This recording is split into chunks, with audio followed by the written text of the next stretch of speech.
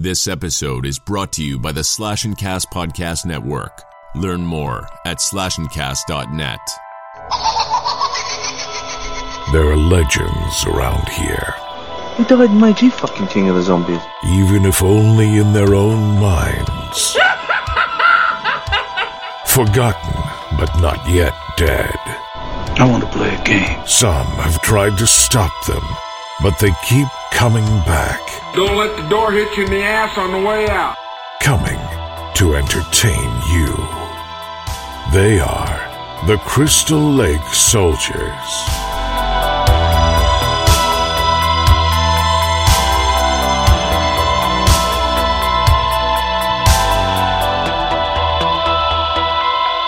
Welcome back to the Crystal Lake Soldiers podcast. My name's Isaiah, joined tonight by Mark and Ted. How are you guys doing this weekend? Pretty good. Doing really good, man. I'm glad to hear that. We are just coming off the Christmas holiday. 2020 is finally almost over with. I'm fucking pumped for that. Get this shitty ass year done with. I'm so ready. It's been a long year, but at the same time, the years seem to have kind of flew by too. So, but I'm so ready. I'm so ready to get the fuck out of this year. I'm ready for a fresh start with 2021. That's for sure. But what have you guys been up to this week? Man, it's been a really good, surprisingly good holiday for me. Finally, it felt like a Christmas fucking miracle. Finally got a new season of Letterkenny. I know you guys don't care about that show, but I love it. Been waiting for that new season forever. Yeah. What show? Letterkenny. It's the other. It's the other Canadian comedy, and that's not Trailer Park Boys. Yep. What's it? It's called Letterkenny. Yeah, Mhm. that's the name of the town is Letterkenny. Oh, It's a town in Canada. Yeah, it's just a show basically about, witty comebacks and shit talking. It's really funny. I never even heard of it. Is it on Netflix? It's on Hulu. Oh, well, you gave me your thing, so I can log in and look at it sometimes. So, we recently got HBO Max, and I was shocked, man. I'm still shocked and digging into all the shit that's on there. There's so much on there. Oh yeah, I finally watched the pandemic special of South Park. I found it after we talked because I didn't think it was on there, but Yep. it's its own thing. It's not in the show. It's not in the seasons of the regular show. It was so fucking funny. It was good. Have you guys watched it? Yes. I like how COVID started, according to South. It's so messed up. It's so freaking hilarious. Get yourself some pandemic special. I love when Randy was in bed with his wife and she's got a mustache. And she's like, I don't smoke pot. I don't need none of that shit. He's like, yeah, okay, Sharon.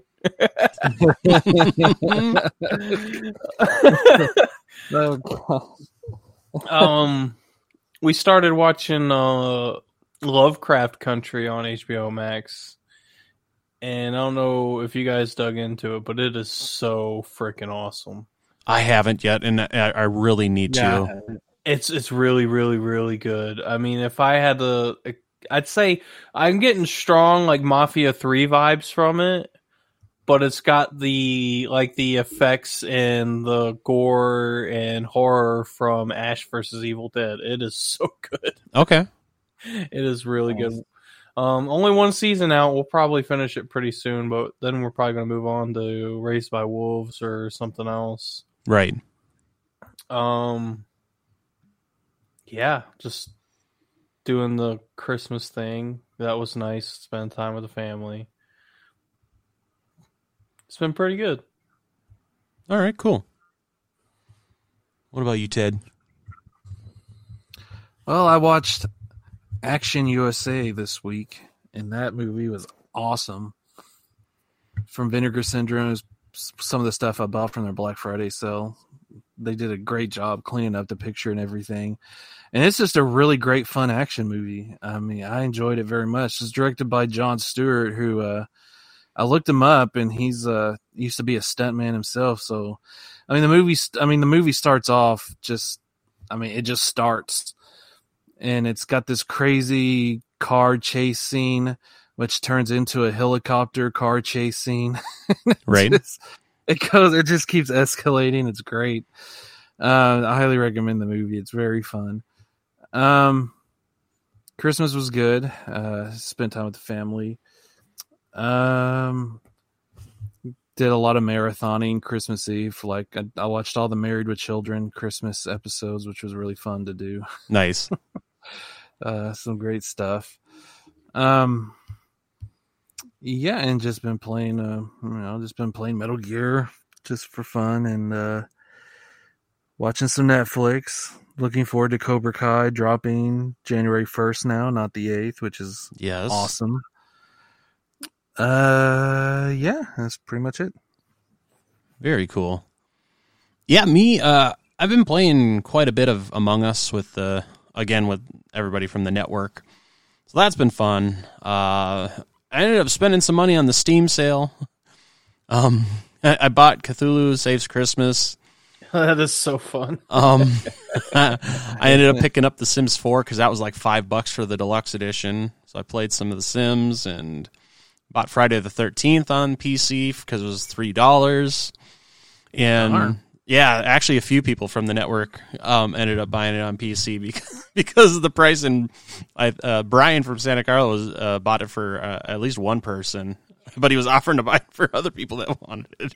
And so... so I ended up picking that up, so I can try it out on PC, because I've wanted to do that, but I didn't want to pay full price for it again. So yeah, so I picked that up. It was just $3. I haven't really watched a whole lot of anything. I've been watching some old wrestling, some like old Clash of the Champions, and kind of some of the old NWA stuff. Over the last week, I don't know, I just kind of felt nostalgic for wrestling this week. So I've been watching some of that, and obviously I watched the Lethal Weapon movies to get ready for tonight. But other than that, I haven't really done a whole lot. Christmas was non-existent for me. Definitely a different year, just kind of with everything going on in my life. So I ended up staying home because having car troubles. I wasn't going to drive 200 miles in my car with bad brakes and bad shocks. So had to make the tough decision to stay home. But I mean, it was okay. I played some games with some people and watched the Lethal Weapon franchise on Christmas Day. So it all kind of worked out in the end. So, but I mean, yeah, other than that, not a whole lot going on with me. And like I said, I'm just kind of ready for this year to be done with. Didn't you say you ended up watching Wonder Woman 84? Yes, I did forget about that, and that should tell you how kind of forgettable that movie is. I was going to say I watched it last night too, and I forgot until just now. Yeah. What would you think of it? So here's my thought. You know, the action when there was action was decent. When there was action, right. Definitely the first Wonder Woman is definitely superior, and that I already knew going in that it probably would be. And for it being supposed to be set in the 80s, it didn't feel like it was an 80s type of movie. It still felt modern. I mean, it is what it is. It wasn't a bad movie. I definitely wouldn't have paid to see it. You know, I thought it was boring, man. I thought if they cut it down to 90 minutes, they might have a good movie. Honestly, I think I would probably agree with you there because 2.5 hours for it. Holy crap! Yeah, are you kidding me? No. No, forget that. I'm not watching that piece of crap. That's too freaking long.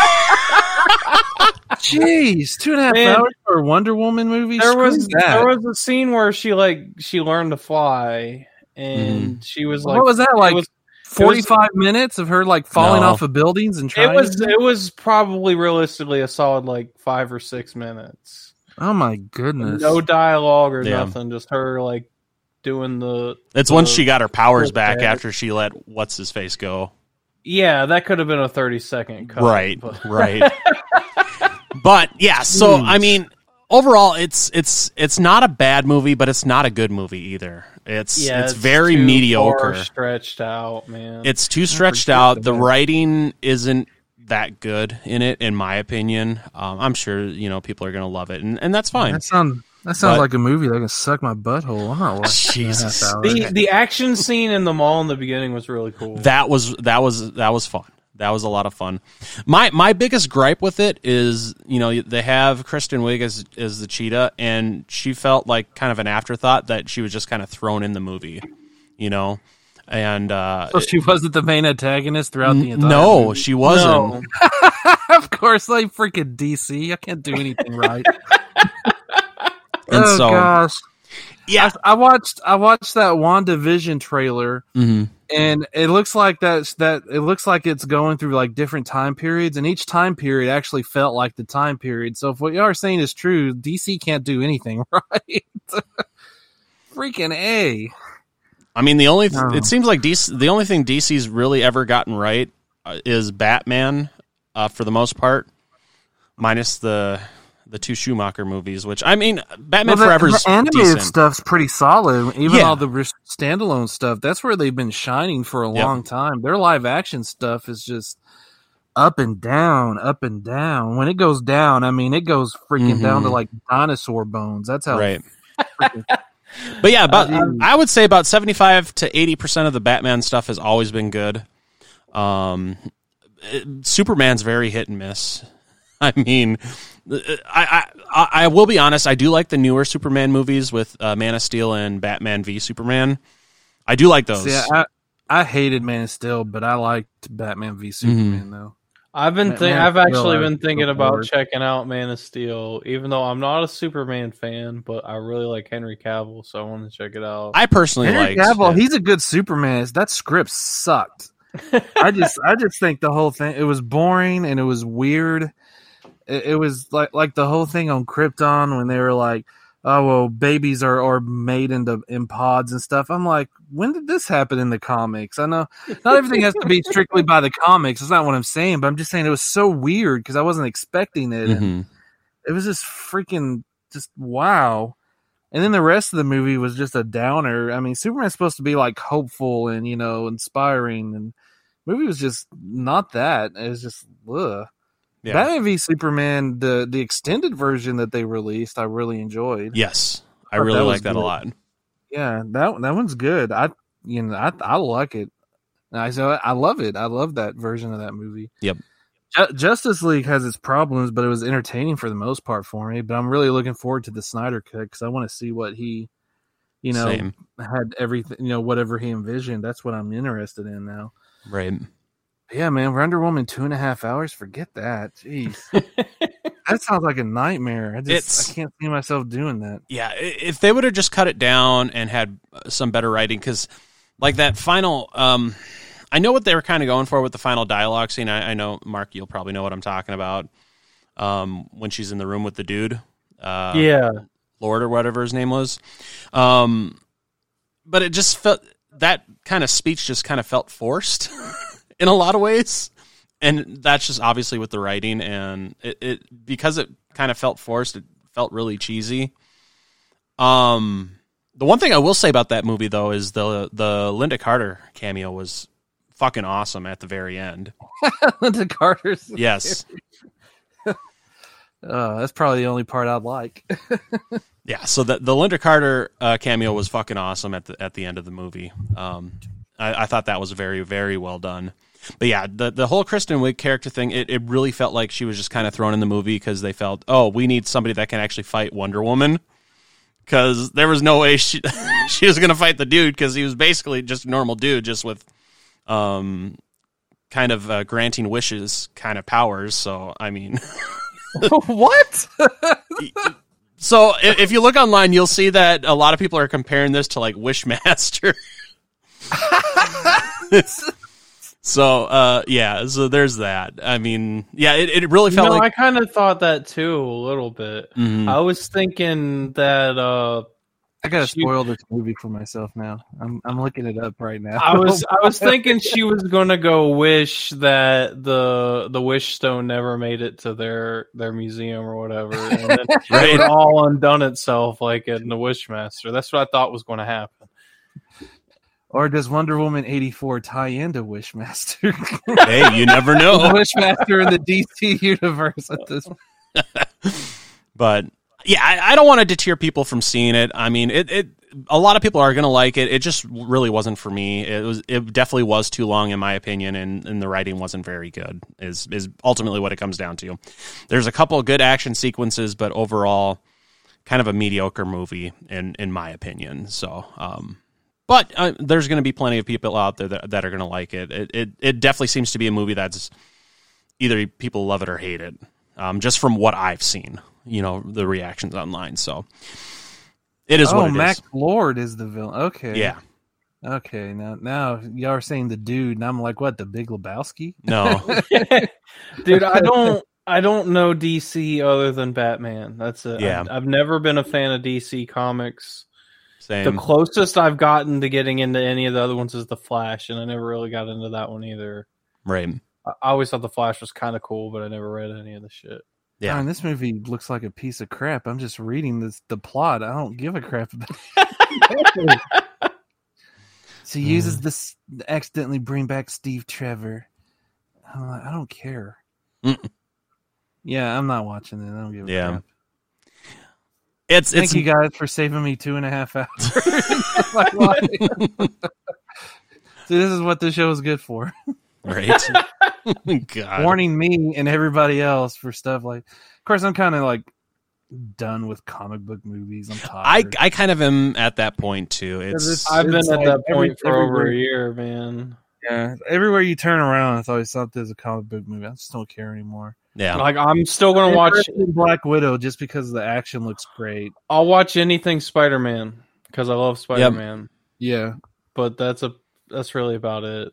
I mean, if they ever do another Batman that's not the new one or whatever, what the fuck was that other guy's? The Twilight guy. No, I was thinking of the guy before him. I can't think of his name. Christian Bale. No, after him. Oh, Ben Affleck. Ben Affleck. Ben Affleck, yeah. Anyone that's not the Twilight guy or Ben Affleck, I might check it out. But other than that, I'm pretty much done. Just Spider-Man. Like with the Marvel movies, my whole thing again was just I know they're leading up to Thanos. I was like, I got to keep it up just so I can see Thanos on the big screen tearing crap up and doing what he did. And I was not disappointed by those two Avenger movies. Endgame was like a perfect ending, essentially, too. Yeah. So I'm just like, I can just leave it there. But Black Widow looks like it has great action. I was interested in Thor, but the more and more I hear about it, the more crappy it sounds.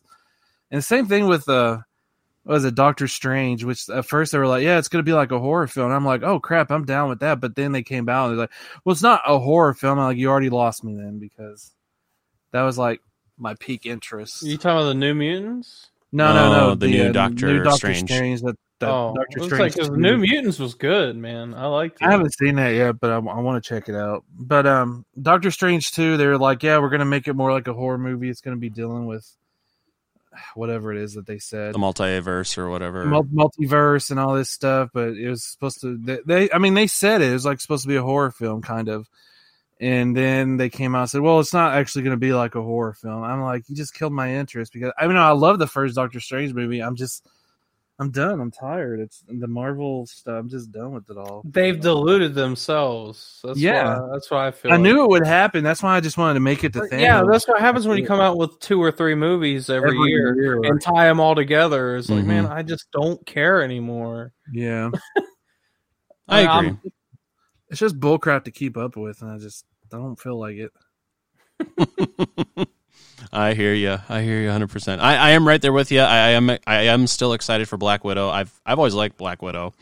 So and maybe the Suicide Squad because James Gunn is doing that one. Right. That one sounds interesting. It looked good. Yeah. So don't they have what's his face in it? The oh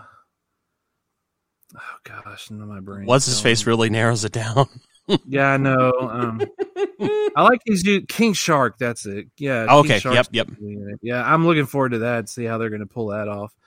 And I like how he's using like non-mainstream villains for this, like Polka Dot Man, stuff like that, which is great. So I'm looking forward to stuff like that.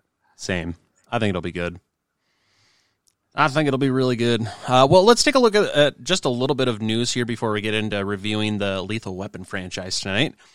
So we kind of talked about it a little bit already, but Cobra Kai changed its release date from the 8th of January to January 1st. So New Year's Day, you can fucking binge watch this whole show.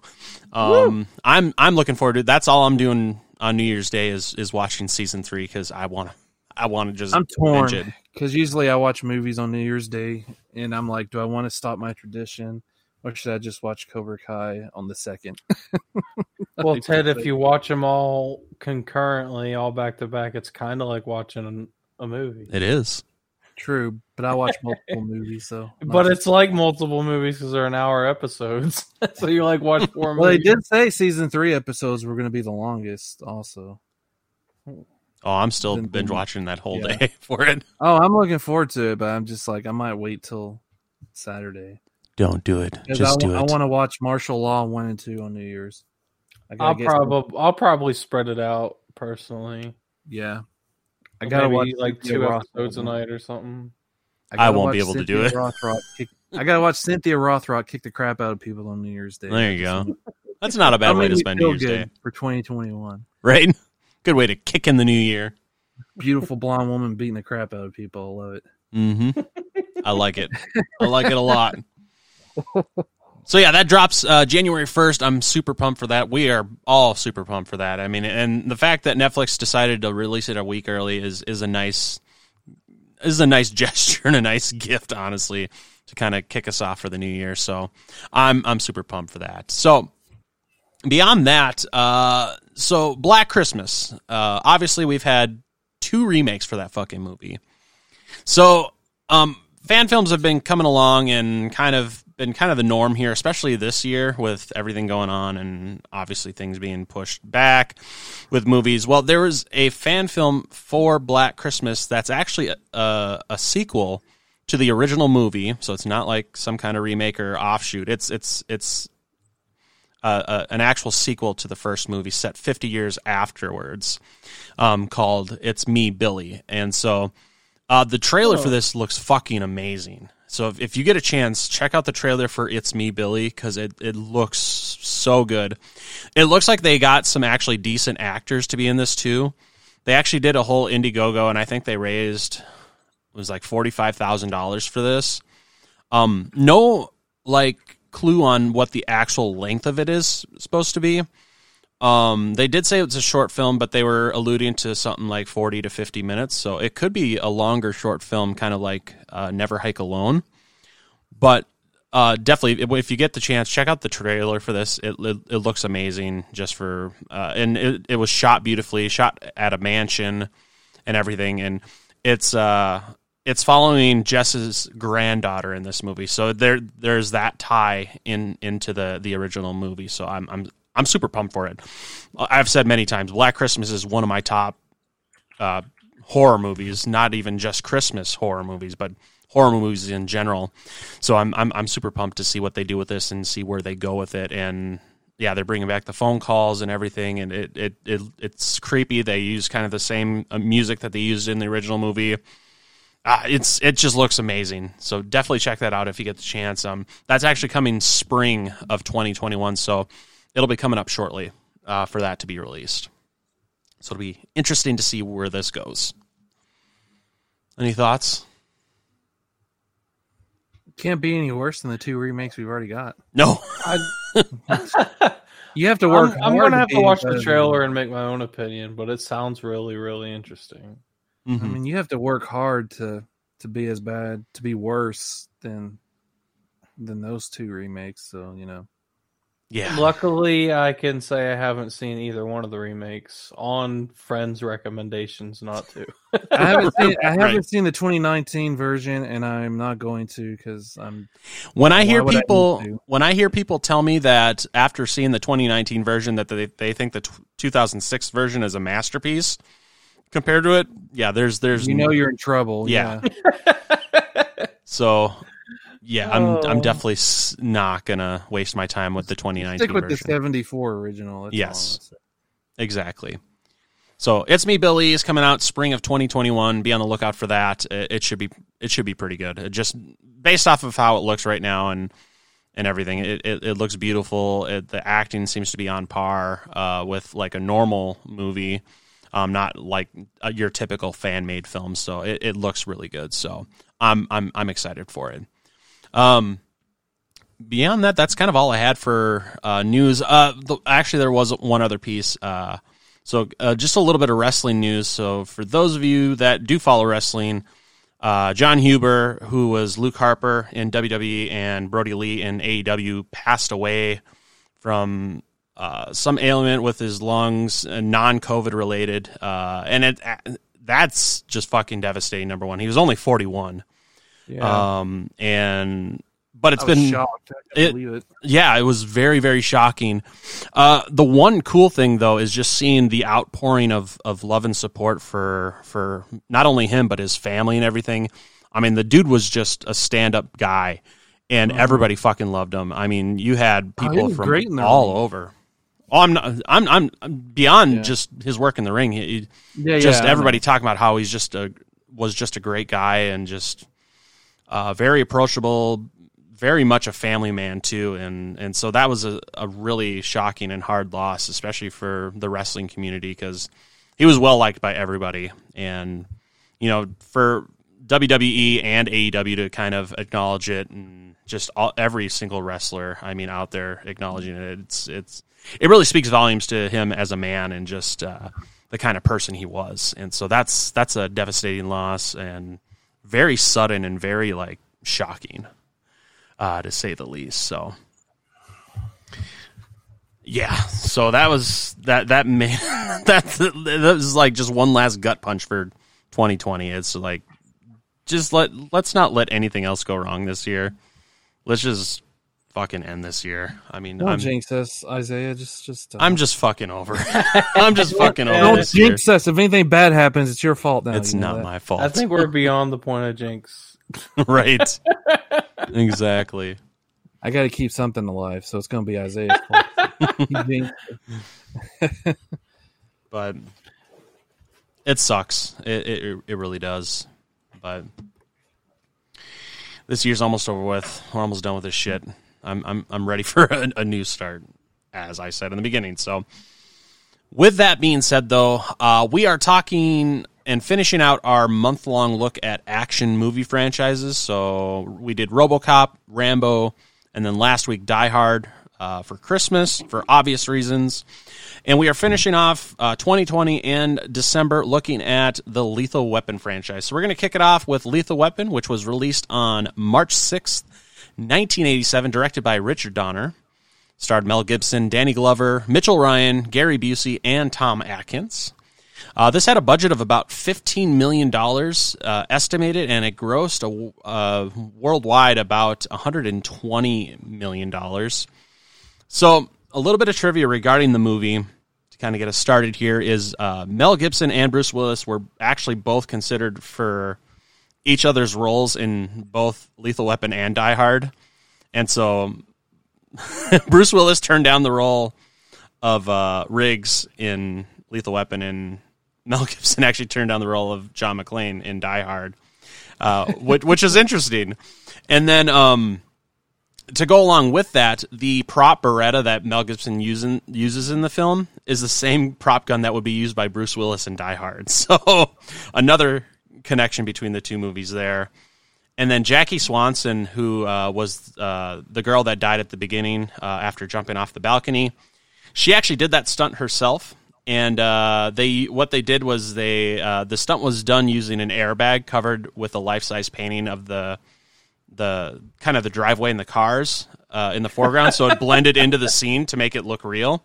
And so they did that so that when the editor was editing the film, he could edit it so that they could hold that shot just as she makes contact with the airbag or the car, quote unquote, to make it have a little bit more realism. So I thought that was kind of interesting that they did that that way. Yeah, that's cool. So, but you know, I think with the whole Bruce Willis and Mel Gibson thing, I don't think it would have worked with Bruce Willis as Riggs, but it probably would have worked as Mel Gibson as John McClane. Yeah, I could have see that. The franchise probably wouldn't have gotten where it went, but I think it would have worked. Mm. With the girl jumping out onto the car, man, that was such a great scene, but I thought she fell like 300 feet. There'd be blood everywhere. Right. There'd been so much fucking gore. That's for sure. It was like a penthouse apartment, wasn't it? At the beginning when she... Yeah, something like that. Or it was a hotel room, like a suite or something. Yeah, it was some kind of suite. Yeah, it was like her dad paid for it or something, because that was part of the plot was Murtaugh said, find out who pays the bills. Mm-hmm. And it turned out to be his buddy. Good old Tom Atkins. Yeah. Michael Hunsaker. Yep. She was making pornographic movies.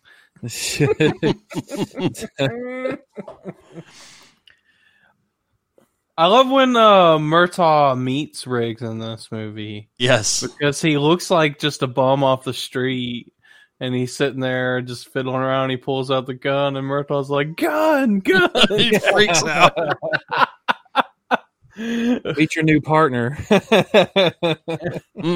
I'm too old for this. Murtaugh just celebrated his 50th birthday. That's always classic. At the beginning, when he's in the bathtub, his daughter's like, oh, look, you got gray in your beard or something like that. So he dyes his beard. And shaves. Shaves and everything. I'm like, how close of a family when you celebrate your dad's birthday while he's in the bathtub? Right? That'd be a little weird, but it is what it is. The one comes into play in Lethal Weapon 3. Yeah. Yeah. That's like how it ends. Mm-hmm. Can we just talk about, just for a second, about how young Gary Busey looks in this fucking movie? I know, I said the same fucking thing. I was like, holy shit, he is young in this movie. Can we talk about how crazy he is as Mr. Joshua, just letting him put the lighter on his arm and he just stands there and takes it? I'm just like, oh my goodness, dude, nuts. Mr. Joshua, please. God, he was a psychopath in this movie. It was great. He was a great villain. Oh, he was. And the only thing that I thought was off about him, but it was towards the end, and it was at the point that he was already like shook to his core from the long fight. It seemed like, for this special forces badass cream of the crop mercenary, he sure sprays and prays a lot. He doesn't like calculate his shots very well. Right. But yeah. But he's going up against Riggs, who was also special forces. Yeah. Mm-hmm. And man, Mel Gibson just sells the crazy batshit out there cop that's also really fucking smart and funny as fuck. Come on, man. Let's just go. My boss is down there watching us. Let's just the jumper. You want to jump? Fine. Let's jump. I love when he was right off me. He's crazy. He tried to kill me. He's in the car with Murtaugh, and Murtaugh's like, I'm being punished. God hates me. That's what it is. And Riggs is like, just hate him back. It works for me. Which again, that goes back to that comes back again in Lethal Weapon 3. Yeah. Yep. And he's like, God did that to me. He's like, no, God won't do that to me. He did that to you. He was like, I know exactly. Right. Just yeah, at the end of the movie, that was great. Son of The chemistry between Danny Glover and Mel Gibson in these movies is just fantastic. It's absolutely perfect. I mean, you believe that relationship grows into a true friendship. I mean, it's believable. I mean, all the crap they go through together. What I love a lot about their dynamic is it's not all just because Riggs is like into the martial arts and he's physically fit and he's a young guy, but he's not pulling all the weight. Murtaugh's pulling his own weight. Yeah, and you see him like at points in the movie because he's always in this loose suit and you think he's like just some flabby old man, but man, he's packing some heat himself. He ain't no slouch. Mm-hmm. He can fucking scrap just as well as Riggs is, or Riggs can. Yeah, agreed. Can we talk about the little kids they have to interrogate after the house blows up? Yes. Don't tell them your name. That's like the damn Little Rascals. Kids wearing like 3D glasses or something. Yes. It's so good. What was he wearing? It was paint. Paint? Like a tattoo? A tattoo like Pie Pie? No, not like Pie Pie. Okay. Riggs is like calling it APB, Big Yellow Bird. Oh, man. So the meter wasn't due to be checked for another 6 months. That was pretty good. Gosh, that's a Special Forces tattoo. I like how... I don't know which... Go ahead. I was just going to say, what I really like with this movie is like how it can be super funny and just super like over the top, but then at the same time, it can get super serious with like when they would do the shots with Riggs in his trailer and whatnot, and him like contemplating like offing himself just because of everything that's happened to him with him losing his wife and everything. Yeah. You have that whole scene with him with, loading the gun and putting it into his head and then in his mouth and then him not being able to pull the trigger. And then, sorry, go ahead. I'll go when you're finished. Sorry. I was just gonna say after that, with like Murtaugh like really pushing him, like wondering if he's gonna like try to kill himself and possibly cost him his life because of his recklessness and just kind of that whole dynamic between the two. He was pulling that trigger too, and Murtaugh stopped him. He's like, "You really aren't trying to pull a pension scheme. Yeah, not trying to get a crazy pension. Yeah, you really are crazy." I didn't like Singular as a movie by itself. That whole scene with him like being suicidal and him being crazy.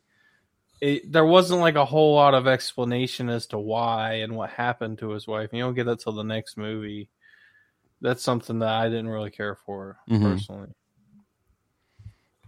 I can see. Oh, you didn't like that connection? No, I mean in the first movie, I didn't. It's like the way they played out his suicidal tendencies seemed like it wasn't relevant to the movie without an explanation. Oh, I see what you're saying. I get where you're coming from with that. Yeah. It would have been nice to have a little bit more of an explanation, but yeah. I loved the way they did it in the second one, and I thought it was great. Yeah, definitely. There was something I was going to... I forgot what I was going to say. Here's something I've always wondered. Whenever they kidnap Murtaugh's daughter, did they... I don't know if I hear it right or what. Did they kill her little boyfriend that she kept talking about? The one with the dimples or whatever they called it? I was wondering that too, and I because they're like they call him over the radio or whatever, and he just makes, it's probably just some kid with big dimples. And they're like, how'd you know that? Like, what? So I'm like, what? Did they kill him and take her? Was she on a date with him? And they killed this teenager? Or I'm like, what the heck? I never can figure that out. Right. Knowing their MO, if he was there, they probably killed him. Just killed him right there. Yeah. Who knows? I like some of the extra scenes, the director's cut DVD. I think my favorite is when Riggs picks up a prostitute. And I mean, he's a good cop. He spotted him a mile away, but he was asking her, he's like, "How old are you?" And she's like, "I'm 18." He's like, "That's bullcrap." And she's like, "I'm 16." And he hands her like, I can't remember how much money was it, like $200. And she gets it. She's like, "What do you have in mind?" And he said, "We're gonna go home, and we're gonna watch Three Stooges marathon. You like Three Stooges? Just how lonely he is too. It's just sad, but he also probably saved that girl's life anyway by picking her up, and like we're gonna watch Three Stooges. And you have like the scene at the school too, which kind of shows his early signs of suicidal tendencies. Okay. I mean, I understand why they were cut for pacing. I mean, and they're called the director's cut, even though Richard Donner always said that theatrical versions were his director's cuts. So I guess they just extended cuts, but yeah, you know how marketing is. But they're interesting to see just the extra scenes that are put into it. Okay. Yeah, just like in the second one, there's extra scenes with Leo trying to figure out how to. He has a system of remembering things, and that's how they go to the big stilt house in part 2. Mm-hmm. That whole scene's been cut, but it's interesting stuff. If you can find those DVDs and pick them up, I do recommend them. For the first 3, 4 never had one, but right, the first 3 did with extra scenes. Okay. Yeah, I don't think I've ever seen the extended cuts of those first 3, so I've only ever watched the theatrical. In part 3, there's an extra scene. The handyman from part 2 is in it, and he's like building a deck for Riggs for his trailer in part 3. Okay. So I thought that was pretty cool too to have him back. You know, got cut. Very cool. How about the score on these movies? Oh, fantastic! Best fucking action movie score ever. The guitar riffs from Eric Clapton with the saxophone. So it's so perfect. The saxophone, it is so freaking good. Oh, I think for sure it's probably my favorite action movie score. It's just it stays consistent throughout the whole franchise, which is great. Oh, that whole scene when during the desert when he goes to pick up to make the trade off to get his daughter, Murtaugh's daughter, and Riggs is in the desert with that sniper rifle or whatever. That was a great scene too. Yeah. They have Murtaugh with the hand grenade. If she's gonna die, she's gonna die my way, not your way. That's my daughter. Then right after that, they go into the torture scenes after they catch all 3 of them. Oh yeah. Oh, that battery and the. I like how he's just having chit chat with Joshua. They're walking back there. He's like, "Oh, it's interesting." Yeah. The way he jumped up. Before I finish I want to say that Asian dude. Yeah, he's like a henchman in every fucking action movie ever. A lot of them. Yeah. He's like the half balding, long hair. Yeah, I swear he's in every 80s action movie ever made. He was in Die Hard. Yeah, he was. He's one of Hans's men. Yeah, but the way Riggs jumped up and wrapped his legs around that dude and just choked him out. That was fucking awesome. I always thought he like broke his neck. Yeah, he did. He started to choke him and then he snapped his neck. Yeah, so that was an awesome thing. Then he gets himself off the hook by just climbing up a little bit and undoing himself. That was great. You're like, oh, it's about to go down. Riggs is going to save everyone, and he did. I love it when Joshua goes to Murtaugh's house at the end. It's like, "Dear bad guys, we left." Sorry, sign the good guys. Yeah, sign the good guys. Oh man. Oh, it was "Dear bad guys, no one's home," and like cops are here or something like that. Sign the good guys. After Mitch Ryan's killed, and I mean, that's all he's got left is just these guys have ruined my whole operation. I gotta take them out. Just because I'm ticked off. Mm-hmm. But yeah, Lethal Weapons are great. It basically solidified the buddy cop genre, I guess, if you want to call it that. Yeah. I mean, I agree. It really did. And then that ending fight scene between Riggs and Joshua was the whole fist fight and everything was great. Then him almost drowning Riggs in the front yard. Murtaugh's just like, "This is Officer Riggs' arrest. Stand back." Just so they could beat the shit out of each other, just so Riggs could get out of his system. He just tells Murtaugh, "No." No. Oh, it's You're so like, good. darn. Great movie though. I fucking love this movie. It's so good and it's so funny. Once again, that whole dynamic between Danny Glover and Mel Gibson in these movies is just fantastic, and it obviously continues through all 4 movies. So with that being said, let's go ahead and just talk about Lethal Weapon 2 now. So this was released July 7th, 1989. Once again, directed by Richard Donner. And just a little side note, this is one of the few franchises where the same director has directed every single movie. You don't see same that actors and all that. Yes. Yeah. So that's very, very rare. So obviously Richard Donner's back for directing. We have Mel Gibson, Danny Glover, Joe Pesci joining the cast, and then Josh Ackland as the big bad in this movie. This one had a budget of $28 million and grossed $227 million worldwide. So the trivia for this movie is during the scene when Riggs is talking about his gold pen and is making what seems to be like a pot of chili, he can be seen crushing Oreos in the pot. Later in the movie, Riggs asks Rika if she likes her chili with or without Oreo cookies. I never even noticed that he was actually putting the fucking Oreo cookies in the chili when he was making it. So that was interesting. Despite the film's anti-South African stance, it was passed uncut by the South African censors and actually became a major financial success in the country. So that was interesting to hear about that. And then finally, the last piece of trivia for this movie that I kind of dug up was Danny DeVito was actually considered for the role of Leo Getz. No. Which would have been interesting. Thank goodness Joe Pesci. Yes, Joe Pesci is my favorite part of this. Danny DeVito, but man, no, but that's a Joe Pesci character. Though. Yes. Okay. Okay. Whatever. I fucking love Leo, man. Leo's my favorite character in this whole franchise. He becomes the third stooge to Riggs and Murtaugh for the rest of the franchise, which is great. I even believe if like an original script for Lethal Weapon 3 didn't even have Leo, and they're 3 like, no, and we have 4. to have Leo. 3 and 4 didn't have Leo in the original scripts. He was like That's written insane. at the last For second. Shame. Yeah, that's insane. It really gotta have is. Leo. It really is. I love it when his nose is broken. They're just so mean to him. They like pull on it.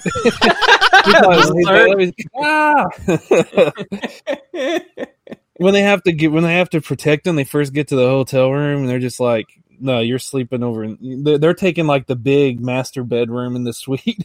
Mm-hmm. he's like, "I already got my stuff in there." Okay, I can move it though. Okay, it's okay. okay.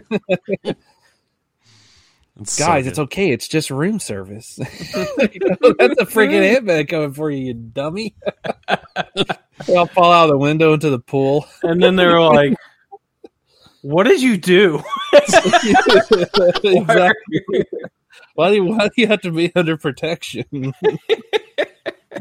The money laundering and that whole thing. Mm-hmm. Oh, man. That opening chase scene with this movie was pretty good too, where they're going after the two cars and they find the gold in the trunk and whatnot. Yeah, it just starts the plot off right away. That's what's great. Yep. And that's hilarious too, because it's Murtaugh's wife's new car. It gets completely picked up throughout the entire movie. Just gets worse and worse as the movie goes along. He's like, "Let me hear you. I'll drive it." Like Riggs is running, and Murtaugh pulls up. Riggs, get your slow butt in here. Later, when they were driving around, he told Leo to stay in the car, and Leo's like, "You want me to stay in the car? It's cold. I don't have a door." You're the reason there's no door. And then it's the recurring gag. The F you in the whatever. Each movie is different. F you in the drive-thru. F you in the hospital. F you on the cell phone rates.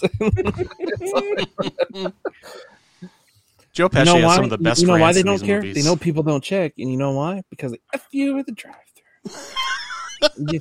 You're half an effing mile away for even realizing it's a shut up. Okay. I really liked Dean Norris as the main villain in this, as the whole plot of the the diplomatic immunity, so they can't touch him, and they got to go around it. Dean That Norris. That was his name, wasn't it? No, Joss Ackland was. Dean Norris was one of the regular detectives. He's one of the detectives that gets blown up. Oh, Yeah, right. he's having the I got the poker name game. swapped in my head. It's an old bald guy. Yeah. I was thinking the whole movie. I was thinking The Mighty Ducks man is the villain in this movie. Yep. I was thinking Bill and Ted's Bogus or Excellent Adventure. Denomalous, yeah. Yeah. Yeah, I like that the whole dynamic with, he's, immune, you can't touch him. Yep. But, like they said, it's been revoked at the end when they killed him. That it has its limits. Here's a tidbit too. It's in the extended version is Murtaugh's little head movement that he does before he kills Arjun at the end. Mm-hmm. It's shown earlier how that's his thing. It's not like in the theatrical version. It just kind of pops up, and you're just like, "Oh, that's different."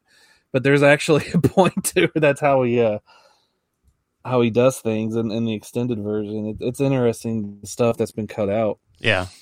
So that's explained. Okay. Yeah, that would have been nice to have in there. Versions are cool.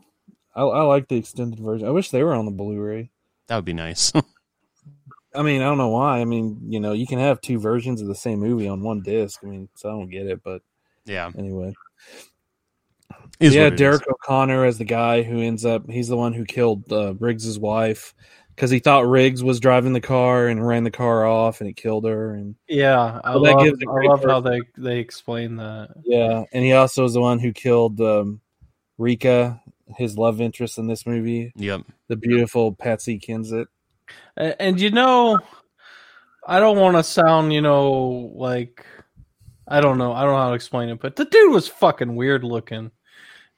He really was. It's like his face was too big for his head, or his ears were too small, or I couldn't place it, but he was fucking weird looking. I like it after his trailer gets shot up and they're in Riggs's truck. He's like, "What are you doing Friday?" Or something. Oh, it's good stuff. Oh man. I love how he died. The guy that killed Riggs's wife. Yeah, That was fucking gets- awesome. He dropped the damn shipping Thing- container on yes, top. right on top of him. So good. I love when they're inside one of those containers with all the money, and Riggs is like, "Take some of it," because Murtaugh's like, "When I hold this, I see putting all my kids through college and this," and he's just take it. He's like, "Can't, it's blood money." And he's like, "Well, he's not going to need it where he's going." Right? And so then they plow the car through it and the money, and then Joss Ackland, he's just like, "My money." I'd want them dead. It's like no screaming. He's just like calm, cool, collected. He's angry, but he's just like, "My money." Just very matter of fact about it. Just kill them. Kill them now. Yeah, That fight was brutal between Riggs and Murtaugh. I mean, Riggs and Murtaugh. Riggs and Pieter. Yeah. It was. Yeah, originally, Riggs was supposed to die. That's what happened in the script. This script, when Shane Black wrote the script for the second movie, it was a lot darker, and Riggs died in the end. And Warner Brothers is like, "No, this isn't happening. Like, we want some of that comedy in there. We want Riggs to live." So Shane Black, that's why he didn't do 3 or 4, because he was mad. I'm just like, dude, it was the right call. Yeah. You don't want to end on a downer like No. that with Riggs dying. I mean, come on. No, the whole dynamic between the two cops, that's your money ticket. That's how the Exactly. movies keep coming out. Yep. Yeah, You don't want to kill that. Agreed. yeah. Yeah, this Look movie. what happened to the TV show when they killed off Riggs at the end of season 2, and they brought in Sean William Scott to play a different character. After season 3, it got canceled. Yep. That's like poor Damon Wayans. I haven't even ever seen the show, so I haven't either. I just read about it because I remember it coming out, and I was like, "Oh, Damon Wayans, that'll be interesting." But it just kind of like, I just never sat down and watched it, and then I just never heard anything about it. I looked it up, and I'm like, yeah, it was canceled after 3 seasons. They killed off Riggs in season 2 because the actor was difficult. I don't know what exactly entailed, but he was warned many times or something about his behavior or something. I don't know. So they fired him, they killed his character off, essentially fired him. And I'm like, well, yeah, there you go. You just killed the dynamic of what's supposed to be that's the core of Lethal Weapon is Riggs and Murtaugh. He killed them off. Sad. But yeah, I mean, 2 is a great sequel. I mean, you have the toilet bomb, which was fantastic. That's a classic scene in this movie. Freaking Leo walks in, and there's Riggs and Murtaugh, which becomes another running gag. Walking in on them in weird situations, precarious situations. And he's just like, okay. Again, we didn't even talk about the psychologist from the first movie. She's in all 4 too, and how Riggs likes to torture her, essentially. Yep. It's so good. Oh, man. Like, you don't want to, trust me, you don't want to see what's in that bathroom. She walks in there and just kind of like walks right back out. And then, of course, they're like, this is a strong cast iron tub. It can withstand a heck of a blast. So you pull them off, you get in that tub right now, and then the toilet blows up and it lands on Murtaugh's wife's car. That poor car. Murtaugh's cars never get a break in these movies. Murtaugh's house never gets a break. That's true. The first movie, the car gets run through into it, and in this one, the bathroom gets rigged with the bomb and blows up. Yep. God. Really, I think 3 is the only one where nothing really happens in the house or to the house. Because part 4, you have the big fight scene with Jet Li. And they burn the house down. Yep. Yeah, that's right, yeah. Yeah. So 3 is the only one where that house gets a break. Right. Oh, man. One thing that they started in 2 that carried out through the rest of the series is with Riggs popping his shoulder out of place. Yeah. And then putting it back in. So that was kind of a running thing from here on out. You scratch my nose, and she just waves the dollar in front of him. He's like, oh.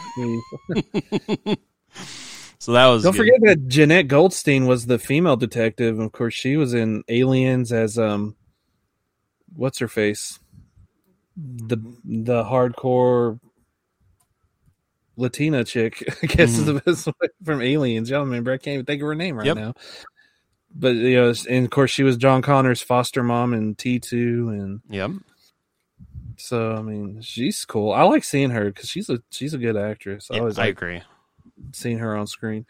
But yeah, I mean that started that gag because like in 3, he after the motorcycle chase scene, he falls off the bridge or whatever that was that they're constructing the highway, whatever, and he puts his shoulder back into place, and then the end fight with Jet Li, he gets pulled out of its socket and he has to pop it back in again. Mm-hmm. So that's why I like this is one of the rare occasions of an action movie series where things are carried over, characters, actors, the director is all carried over, and the gags are there for the fans, like, oh, I remember when they did that, Yep. In part 2, so they're doing it in part 3 or.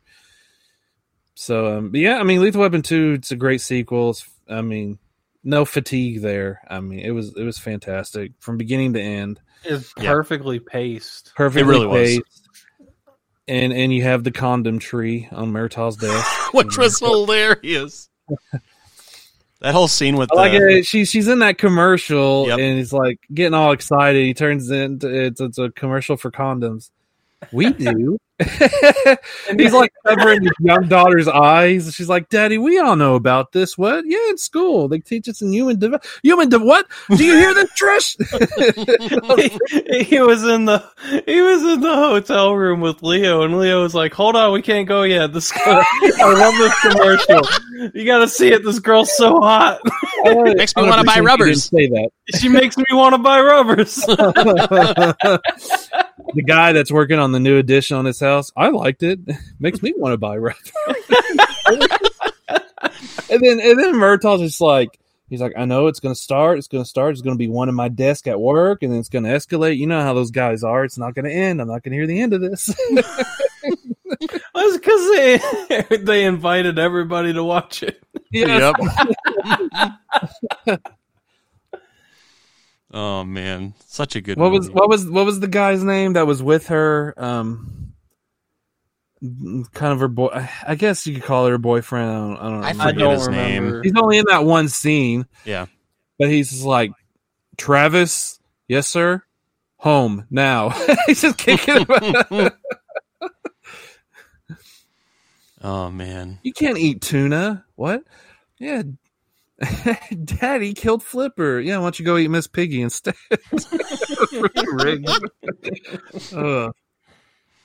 I like the stability Riggs has because he's basically found his, second family essentially. Yeah, right there with the Murtaughs, which is great. I like that whole dynamic into their lives. Yeah, he keeps laundry at his house and stuff. Yes. Like that. Yeah, he eats with them, eats meals with them. I like it in part 3. When at the beginning when he's like, oh hey Tris, kisses her, he sees Raj, hey Raj, and kisses Raj on the chair. Trying to get him off the cigarettes and stuff like that. That's so good. Well, why don't we go ahead and move on into Lethal Weapon 3, unless there's anything else with 2 you guys want to kind of cover first. I don't have anything else. All right, perfect. So Lethal Weapon 3, released May 15th, 1992. Again, Richard Donner, director, cast, Mel Gibson, Danny Glover, Joe Pesci, and joining the team is Rene Russo. This one had a budget of $35 million estimated and grossed about $321.7 million. So the trivia for this one is Carrie Fisher was actually an uncredited script doctor on the film, so she kind of helped with the script a little bit. Murtaugh's boat is called the Code 7, which is an LAPD code for a lunch break. So I thought that was interesting.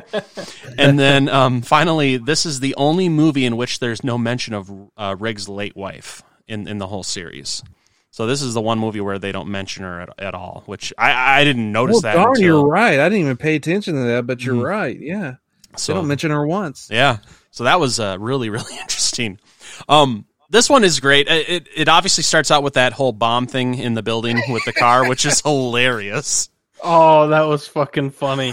Roger, yeah. Grab the cat. I'm just gonna cut the red wire. Wait, Riggs, you said you were gonna cut the blue wire. Did I say the blue wire? All right, we'll do it your way. I mean, that's it. The time just starts speeding. He's like, Raj, yeah, grab the cat. He goes to open the other door. He's like, don't open that door. Murtaugh's just sweating. He's just so like, which again, that's something that leads into the 4th movie, which we'll get into when we get to the 4th movie. But he loves fucking with them. Yeah, it was so. That was great. And then when the building blows up and they get out, and all of a sudden you see the bomb squad show up. Of course, Riggs is always like, the bomb squad's never on time. They get busted down to beat cops. Of course, Roger's about to retire. He's got, 8 days till retirement is what they kept saying? Yep. Yeah. He's like, 8 days of retirement. And then again, just like in the first movie with the birthday, they have the retirement party when he's in the bathtub. Which is great. I love Leo's new job as a real estate agent. He's trying to sell. He asks everybody, "Do you own your own home?" Everybody so talks. Hey, doctor, you recognize me? Okay, take a look at this. And he smiles. Once again, Leo's my favorite part of this whole series. I fucking love Leo. He gets shot when what's his face? Stuart Wilson shoots him at the hockey game. Yep. He's like, I'm feeling cold. I'm dying. I know. He's like, you're on the ice, Leo. I'm on the ice. That's why I'm cold. That's why you're cold. it's like a flesh wound. You're fine. And then they start making him think he's gonna die. He's like, it's a dum-dum wound. A dum-dum wound. He's like, a dum-dum? Yeah, one guy got shot in the finger with a dum-dum, dead 2 days later. Dead 2 days later. He's like, you might want to keep him overnight. And they give him a proctal exam. Riggs messes with the chart. Man, you know where they shave for proctals? Where do they shave? I don't want to say it in front of her. Talking about Rene Russo. he's like, point to it.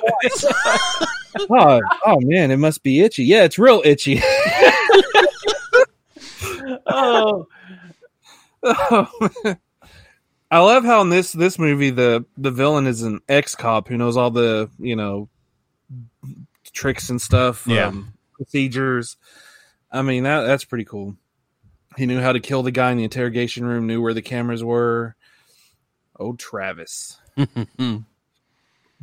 Oh, Jack Travis. Rene Russo, I think, is a fantastic addition. Oh, she was awesome. She's a great love interest for Riggs. Yeah, they had such great chemistry. I love when they were going back and forth, showing each other scars. Yeah, I love how because Murtaugh ends up killing that kid who was friends with his son, even though it's not his fault because they were getting shot at. But I love it when Riggs goes to talk to him, and then Riggs is like, "I do have a problem. What? I think I slept with somebody I shouldn't have." Murtaugh's like, "Son of a!" I think he's talking about his daughter. He's like, "Why'd you hit me?" He's like, "You freaking, you slept with my daughter." He's like, "What? Yeah, you slept with Rianne." No, I didn't. He's like, "What? I slept with Lorna." Or no, he said I slept with Sergeant Cole. Sergeant Cole from Traffic? No! Sergeant Cole's a dude. Internal Affairs, Lorna. He's like, oh. I love the scene with the Rottweiler with the biscuits. That is so funny and so good. And I love that in the next movie you see that he still has it. Yeah, and in this movie, the extended version, Riggs's other dog is in it also. Okay. Nice. Yeah, so I mean he's in part 4 also, which you see. The same dog, Sam, but the extended version has a scene with that dog in it too. It's just cut out for whatever reason. Right. And like I said earlier, the builder, the construction guy from part 2 has a small role in it where he's building a deck for Riggs at his trailer, which is cool to just see him back. For sure. Yeah, this movie is great too. The one nice thing with the Lethal Weapon movies is they're very consistent. Yes. Yeah. Which is so good, and it's so well done how consistent that they actually are with these movies.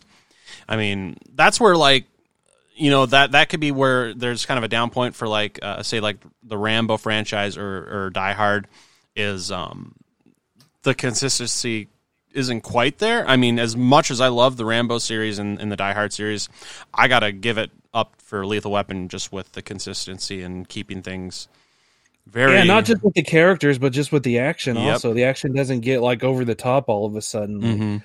I mean, none of the guys are driving a car into a helicopter or anything like that, right? Or anything real crazy like that, which I don't have a problem with. It's just it's the consistency. The action's very grounded in reality. Yep. And for me, this is peak Mel Gibson. Martin Riggs is my favorite role of his, and I like a lot of his movies. That's saying a lot. Mm-hmm. Yeah. I would agree. Yeah, I'm a Mel Gibson fan. Yeah. I love his directorial works, too. He's a great director. Yes, he is. I mean, Braveheart, Apocalypto. Yeah. I've never seen Passion of the Christ, so I can't comment on that, but I've seen bits and pieces of it on TV and stuff. Right. But, I mean, he's a great filmmaker. Braveheart. Did I already say Braveheart? I guess I did. Yeah. I can't remember what I say half the time, so. But, yeah, I mean, he's just a talented guy overall. Yeah. That's for sure. You had that one scene with that new cop or the kid cop, Yeah, and that messes with Murtaugh too, just because another baby. And that was it was great foreshadowing because he was showing the kid what this round does at the range. Mm-hmm. Yeah, and then and he ended up getting shot with it. Miguel Nunez Jr. has a small role in this too. He's one of the people that are being shown the new armor piercing bullets. Huh. I didn't notice that. Yeah, actually. he's the one who said cop killer. They're cop killers. Okay. It's the only scene in the movie, but he's in it. Wow. Huh. That's him. Yeah. That's cool. I'm gonna have to go back and check that scene out again because I didn't even notice it. Yeah. It's him. Wow. The more you know. He wasn't there to get shot that day because he was too busy on the toilet from those damn enchiladas. Darn enchiladas. Hey, baby. Ooh, baby. Hey, baby. The other scene in this movie I like is when when Riggs gets Rianne fired from the movie that she's doing and then messes with the director to get her rehired back on because he thought she was being like mugged. Bullies him like he's in high school, like poking him in the eyes and shit. Wrong answer. Is she still fired? Yes. Wrong answer. He's like poking his eyes. I'm like, what the heck? Mm-hmm. He's like, boop, boop. Is she hired? Yes, she's rehired. She's like, Rihanna, we'd like you to come back. We'd like you to come back. Everybody's clapping for that. So good. I love that scene. That was great when he thought, the guy was really, taking this woman hostage. And she's like, did you believe it? Did you really think I was in trouble?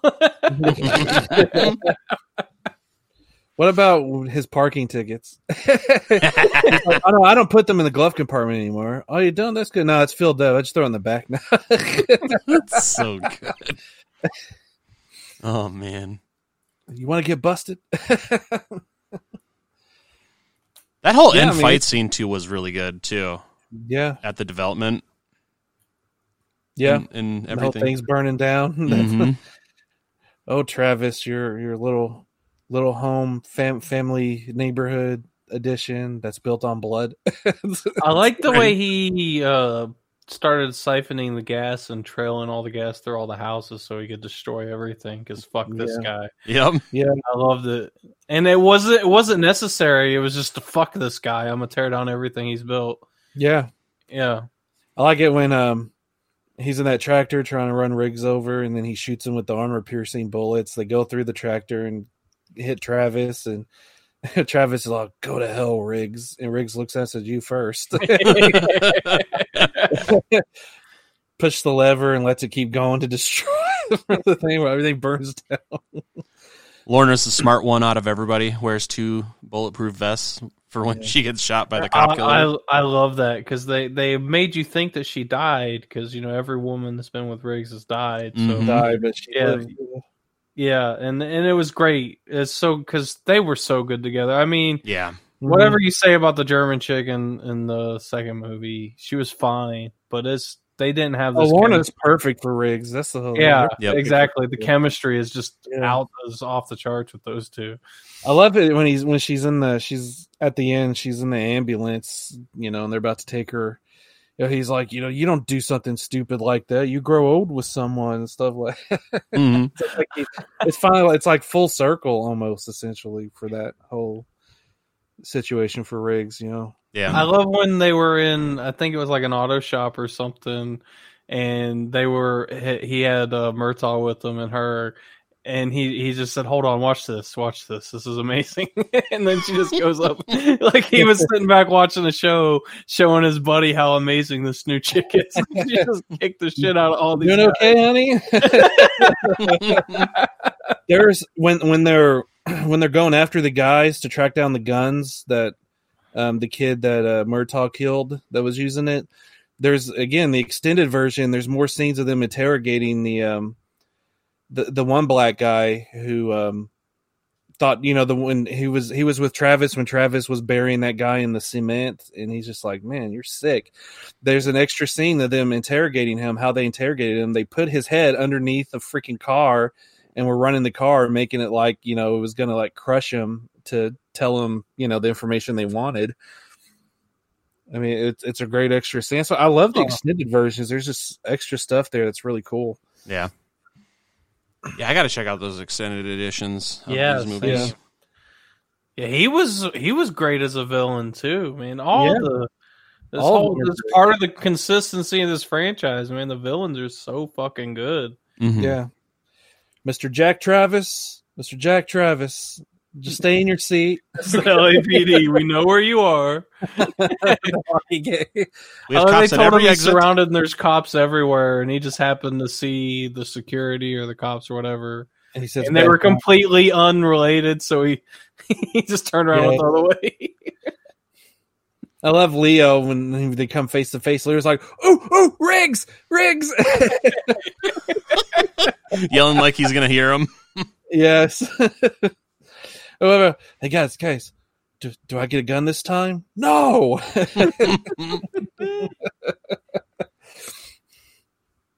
Oh, it's so good. Then and the whole movie ends with, you know, the bathtub scene and Murtaugh telling his family, "I don't think I can retire." Yeah. And then Leo comes in. It's like, Leo's I like, found "Hey, a where's buyer." Riggs?" And he's like, "Well, I'll tell you what, you owe me for 4 shot out tires." When they shot his tires out, when he's like, fine, if I don't come with y'all won't let me ride with you, I'll just follow you in my car. And they shoot his tires out. Yep. He's like, "You got termites, baby." What termites? What? Oh, Leo's great in this movie. He is. He's great in Talking all about three. his new hairdo is like bleach blonde with the earring. Got the earring, yeah. He's like, don't let the earring fool you. Don't be very for you, baby. There's a guy I know, it was a party. Somebody brought a monkey over because the monkey knocked over the punch bowl. Somebody said they needed hockey tickets. Oh, Leo. I don't think Leo the- Weapon 3 is a freaking winner. Yeah. I don't think this franchise would have been the same without Joe Pesci in it. No, It just it might not have even lasted as long, to be honest with you. Yeah. He added that spark to it. He's the comedic relief, yeah. Yeah, he's the comedic relief. They're the freaking straight men, Yep. and he's the comic. And it's a totally different character than what Joe Pesci normally does. Yep. Yeah. It's kind of that lovable buffoon in this movie. It just works so well. Okay. I worked with a guy that talked just like that, and it was always, man, every time I talked to him, I wanted to go watch one of the Lethal Weapon movies. He's like, every sentence he ended was okay. Oh man. Any final thoughts regarding 3 here? It's awesome. Yeah, It is awesome. I fucking love this movie. All right. Well, let's go ahead and end it off with Lethal Weapon 4. This was released July 10th, 1998. Once again and finally directed by Richard Donner. You had Mel Gibson, Danny Glover, Joe Pesci, Rene Russo, Jet Li, and Chris Rock. This had a budget of $140 million, which is estimated, and it only made $285 million worldwide. So definitely biggest budget out of all 3, but it obviously went down in revenue worldwide for the final installment. So trivia-wise, this was not only Jet Li's first American-produced movie, it was also the first time he had ever played a villain. Filming started in January, 7 months before the release date. The shoot ended exactly 33 days before the release date. So the editor, in order to meet all the deadlines, had to use a digital editor, which is now commonplace, to edit the movie to get it done in time. And then finally, this is the only Lethal Weapon movie that was only number 1 at the box office its opening weekend. All of the other 3 movies were number 1 3 weeks in a row. It's also the longest out of all 4 of them. It is. Yes. Yes. Only not by a whole lot, but Not yeah. by a whole lot, but it's still the longest. Yeah. They're all right around 2 hours. Mm-hmm. Okay, so just like with Riggs messing with Murtaugh in part 3 about don't open that door. In this one, you have the guy with the flamethrower, and he's like, okay, I got this idea. Strip down your boxers and then run out there and cluck like a chicken. What? Just do it. And he does it, and Riggs gets to shoot off the valve, which shoots the guy into a truck or whatever and blows up. Which It's like, you really thought that would work, didn't you? No, I just wanted to see if you'd do it. He's like, nice boxes, brother. Yeah, go, Riggs. Oh, that's great. Of course, they have the running gag throughout that movie is they have the newspaper clipping. They keep posting it, even at that one point, because it's Riggs doing it. And at one point, Riggs is like, "Okay, enough of this. He is your captain now, and you show him respect." As soon as Murtaugh turns, he puts it back up. Everybody's in on the joke. It's great. And the psychiatrist, Stephanie, she's had enough of Riggs at this point. Yeah. When he really wants, this is the point when he really has something like important to talk to her about marrying Lorna. She's just like, well, what is it, Riggs? Oh, marriage? Oh, what? You're going to tell me that you want to marry Murtaugh or yourself? I have had enough of your crap, Riggs. I am a college-educated person. And he's like shocked. Look on his face is like, oh crap, I pushed her too far. But then he pushes again. Yes, he's like, Stephanie, I'm sorry. I can't get in a relationship with you. And then she's like, I hate you. And she looks at everybody else. What is wrong with you people? Her only scene in the movie, but it's fantastic. It really is. Oh, One thing with this movie is Mel Gibson finally cut his hair. Because in the previous movie, the captain was like, cut your hair. He's like, never. He's like, you know I won't. Or something like yeah, that. something like that. Hey, Riggs, you see the sign? Yeah, but I don't get an F. No fucking sign. Yeah. I like it. You find out Lorna's pregnant, and so they're going to start their family.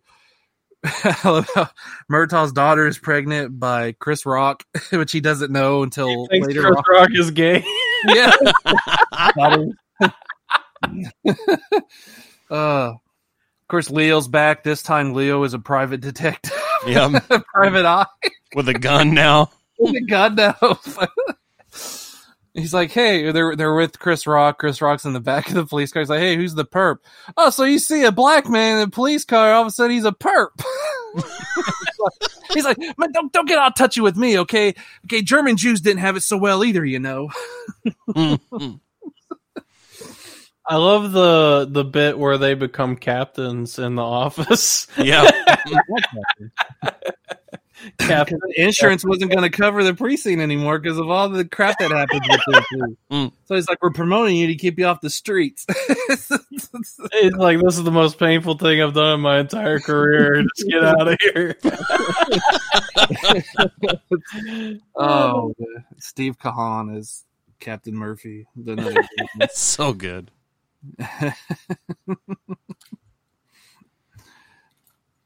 Jet Li, he was so fast that they had to tell him to slow down because his movements couldn't be caught on camera. That's how fast he was back. Yeah, with the shutter speed, it wasn't clicking. It was not coming out right. Yeah, they said you have to slow down, man, because we can't catch any of this on camera because dude's fast and I mean he really is.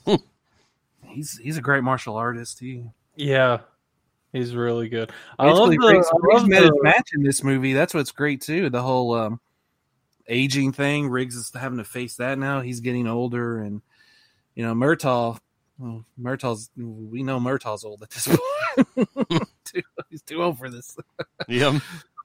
Well, I love that they went with Jet Li because they were considering Jackie Chan for the role. Jet Li's was a better choice. Definitely. I mean, I love Jackie Chan, but Jackie Chan didn't he turn it down because he didn't want to play a villain? Yes. He never plays villains. That's why. But it would have been a completely different performance. Oh, for sure.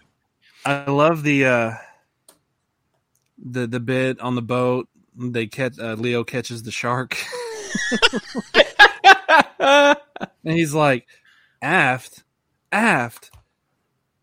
what? They can't even understand the boat. Like, it's in the cabinet. On the... Why didn't you just say that?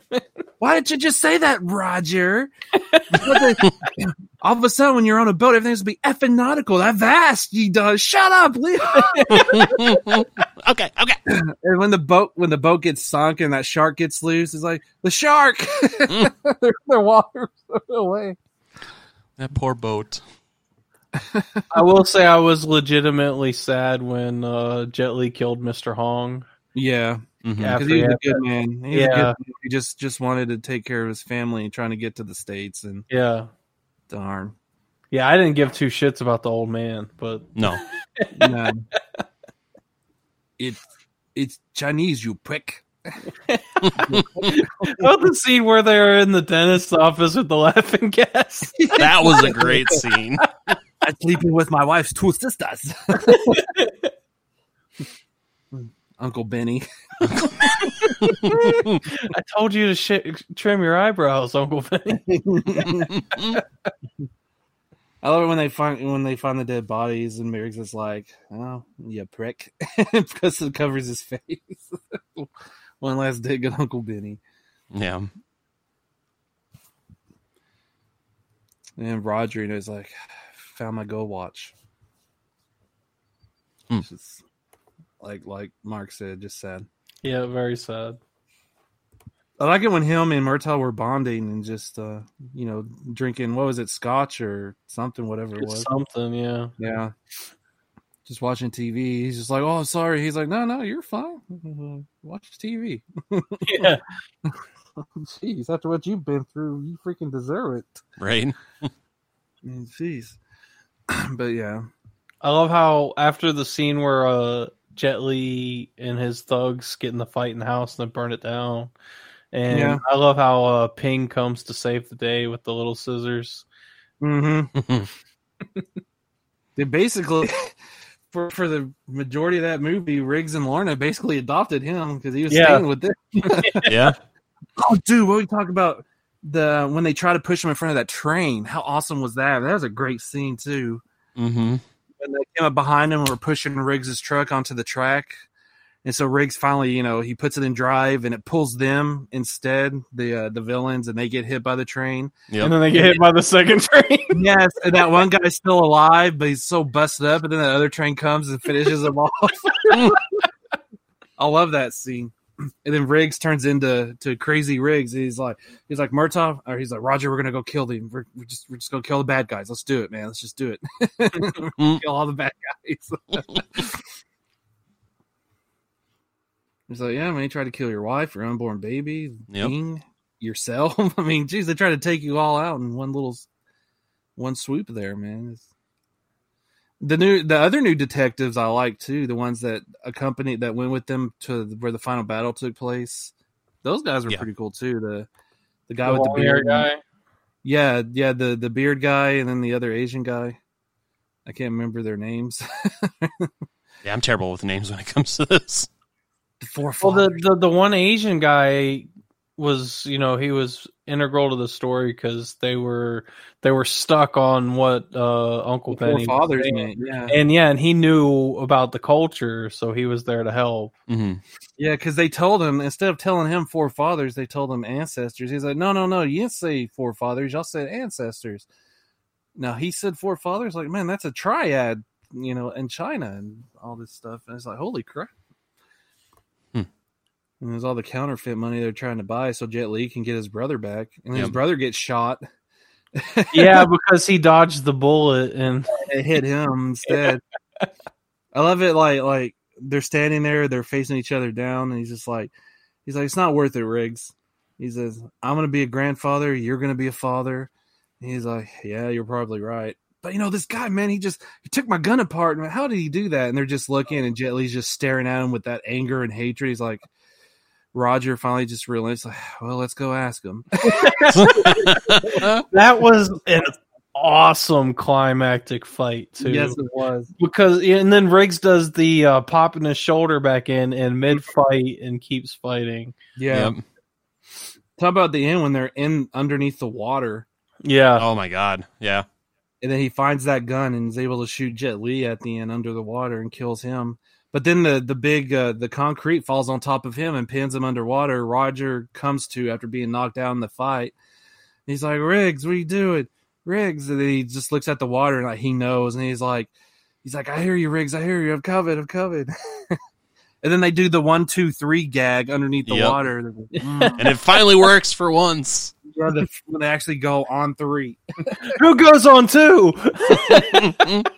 And then the ending of the movie when the babies are being born. First, Riggs is at the grave of his late wife, and then Leo shows up, man, and tells that story about Froggy. That is just a fantastic scene. And it really is. Your heart breaks for him. He's like, man, my father was no picnic, but Froggy was my best friend. He jumped out of my basket, and I ran over him with my tire.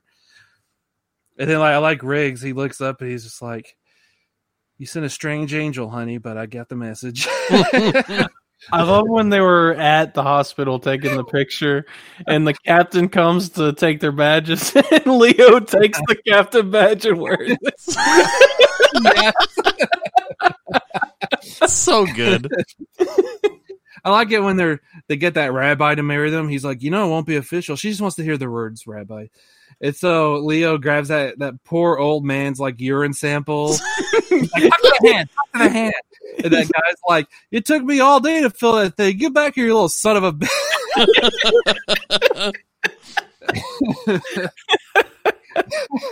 So good. That was great. And he's like, well, we're going to fight it. Leo, this is no jig. And she's just cussing at him. He's like, okay. Go, Leo, just go. God. Poor Leo. He's gonna buy, and then when he's gonna buy that disposable camera, he's like, you know what they do with you? Leo, don't even stop. The whole it's you gag. It's just, there's never gonna be a Lethal Weapon 5, so this was a perfect end to the franchise. Yeah. It was. I mean, like in the early to mid 2000s, it was talked about they were going to do a 5, or they were talking about it, and it was going to be, the original plot was for Murtaugh's retired, Riggs is about to retire, but whatever case comes up, he gets Murtaugh to come back out of retirement to help him with this one last case, whatever it was going to be. I was like, man, that would have been cool to see, but yeah, we're never going to get that now. But that 4 is a great way to end it, so it's a great 4-movie franchise, I think. I mean, they end it so perfectly too, with them taking the whole picture of the whole group together and them basically just saying we're family. Yeah, and then the end credits is just the pictures of like cast and crew throughout all the movies, which is a nice coda. It was good. Mm-hmm. Definitely. I don't think you could have ended the series any better than that. Because I know even in like the last 5 years they were talking about making 5 again, and there's just no reason to. There's no reason to. It ended so perfectly. There's no reason to make another movie. No, when they could take all that effort and energy and just make something new. Exactly. Go make a new buddy cop action drama comedy. I don't know what to classify this movie as because it's everything. Right. But go make something else. I mean, the formula is very, very, very simple. Yep.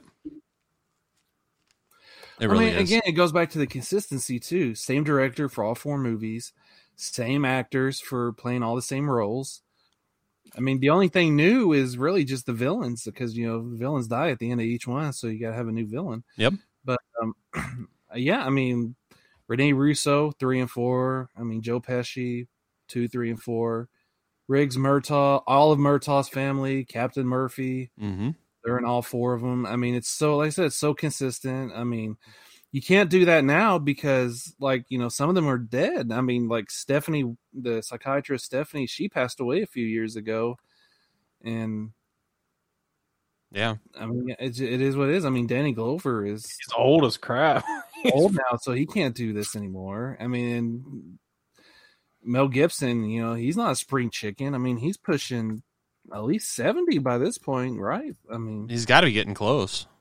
I mean, I'm not saying it's not impossible because he's in his mid 60s. He's 64. I just checked now. Oh, okay. But yeah, I mean, it's not like these guys are Arnold or Sylvester Stallone where they've stayed fit their entire lives. Mm-hmm. I mean, Mel Gibson, he's fit, but he was never like bulky or anything like that. He was just like a normal fit guy. Where Arnold, Schwarzenegger were, they're still buffed up, man, in their 70s and stuff. So I mean, yeah. There's just no reason to make another one. There isn't. It ended over. perfectly. 4 ended it perfectly, yeah. And that's what I have to say about that. Yeah. At this point, there's 4 movies in the franchise. You don't have a stinker out of any of them. They're all hits. Yeah. So just leave it at that. Don't bring in the possibility of it making a bad movie. You can't do it. Like if we just can't, you can't do it. Because it's done. It's been more than 20 years. Yep. Age is a factor, like I just said.